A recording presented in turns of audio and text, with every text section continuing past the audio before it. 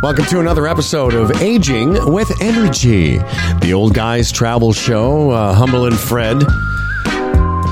There's Freddie, who you've been, it's funny, like, I don't know, my memory of our early days together was basically we would do a morning show. Never, in probably 10 or 15 years, I don't recall us ever having more than 2 weeks off. A lot of times it was just 1 week off because we couldn't be off for 2 weeks, because of the ratings.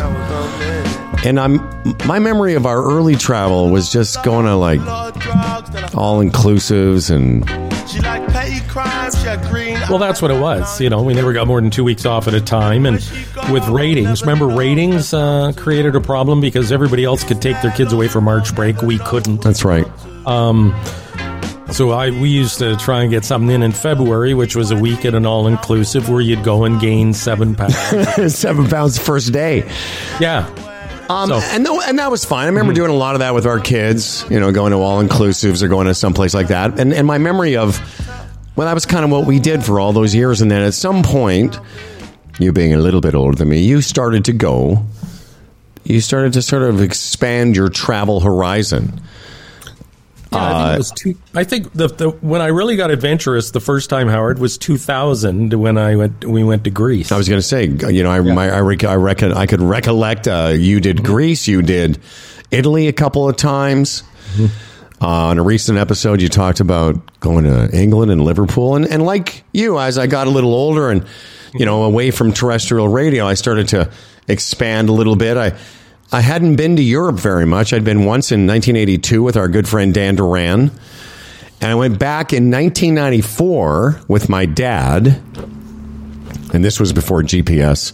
He and I went to Scotland and did all the, those typical golfy, things you do. On that trip, I played St. Andrews, stayed in St. Andrews.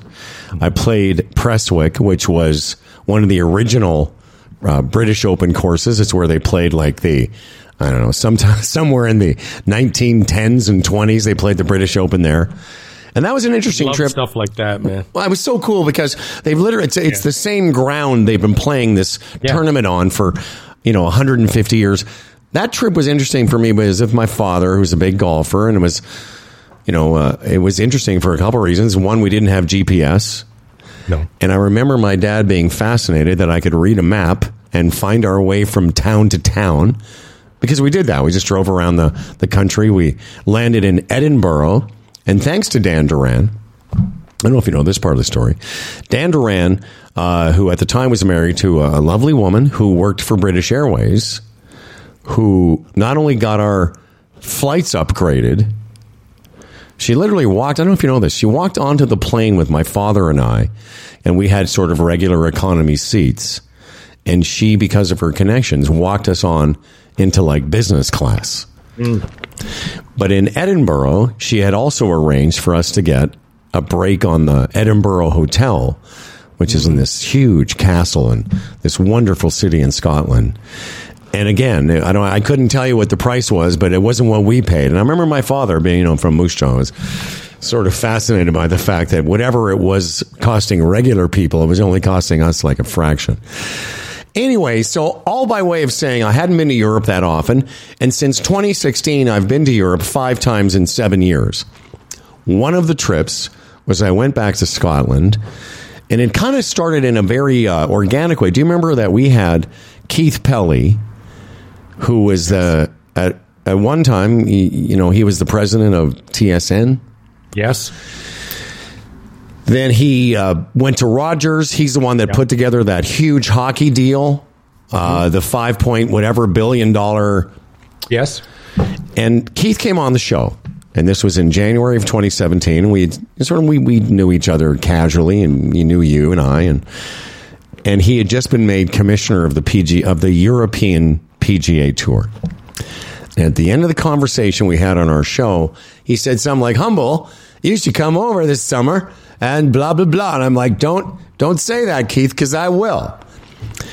And I did. In the summer of 2017, I flew to London, and Keith had arranged for me to play golf at Wentworth, which is, I don't know what the comparable would be. It would be kind of like playing at Augusta.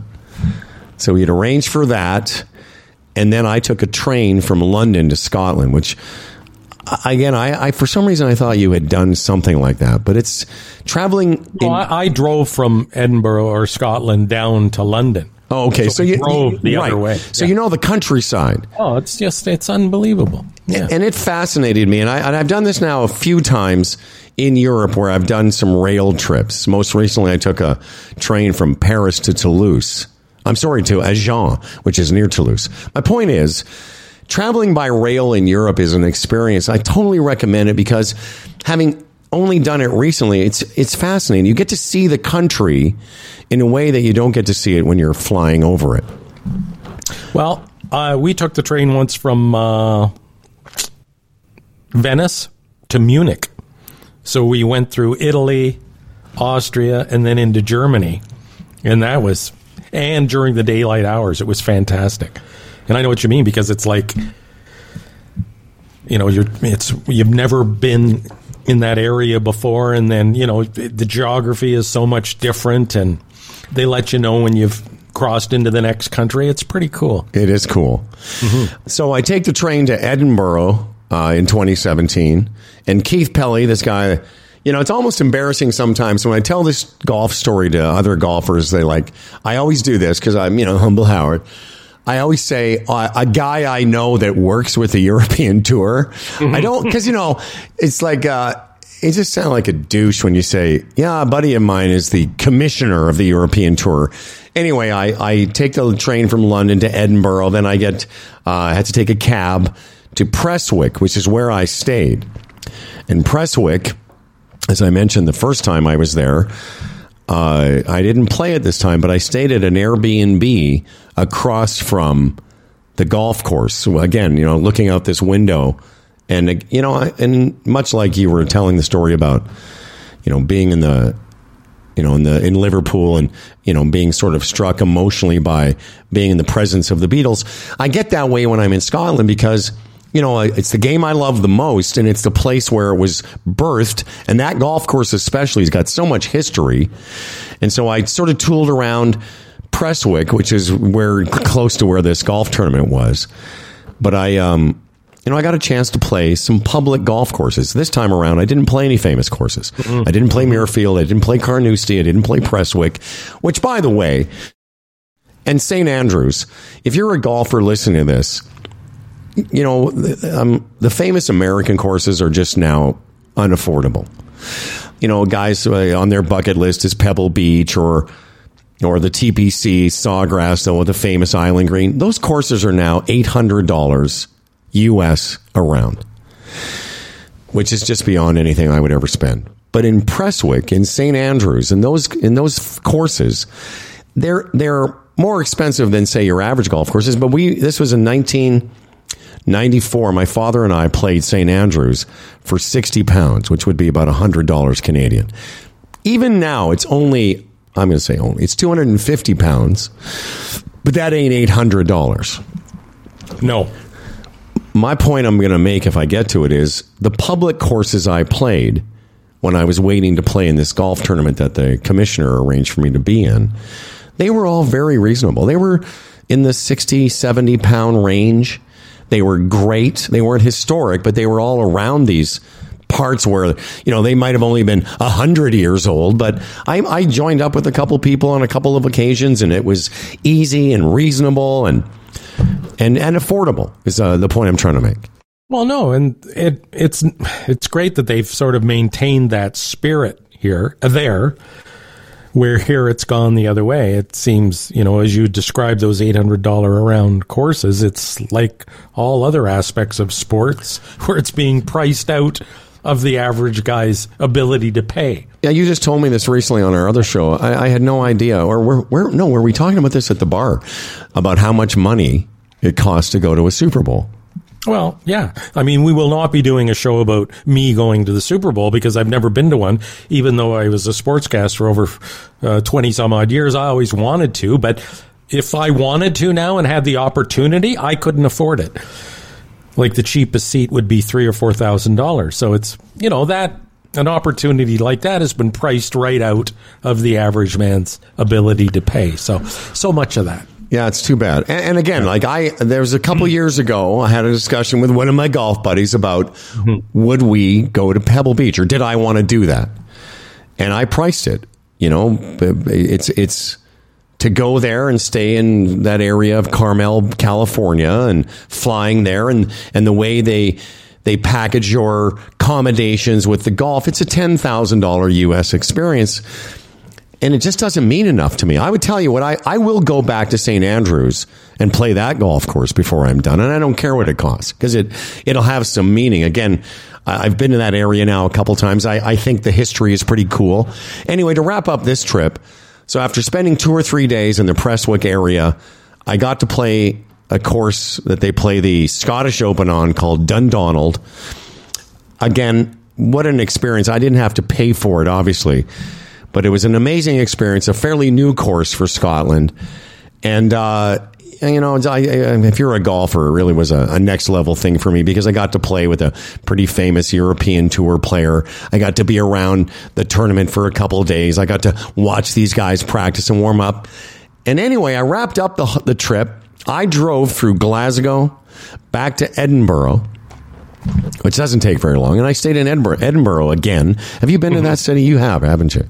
Oh, yeah, I've done the castle tours and everything. Yeah, amazing. Like, Edinburgh is another one of those cities that is just so fascinating and historical. And I didn't do the castle thing, but it's one of my, it really is and you don't feel like, I was never nervous. I was alone for like a day there, and I never felt like when it wasn't in a bad area, and it's just a fascinating place. No, and again, the pubs there were fantastic. It's amazing that in North America they can call something an English pub and make it absolutely identical to what you would walk into in Britain or Scotland or England, wherever, and it's just not the same. But and not to discourage people with golf and pricing, you know, as you've explained how expensive it can be. We'll do later shows on, you know, economic golf trips. In fact, I'll do one about going to Myrtle Beach, South Carolina, and package deals that are, you know, well within the reach of the average guy. Absolutely. That's one of the best things about Myrtle Beach. And some of those, like when you're in America, and we could do a whole show about, you know, how much golf costs in Palm Springs. Right. It's when you're in America and you're not in near or a major city or you know, one of the more famous courses. Like, I just saw this online this week that they want for the TPC Sawgrass, where they have that famous Island Green. You know, so on some people's bucket list, it's just unaffordable now for the average person.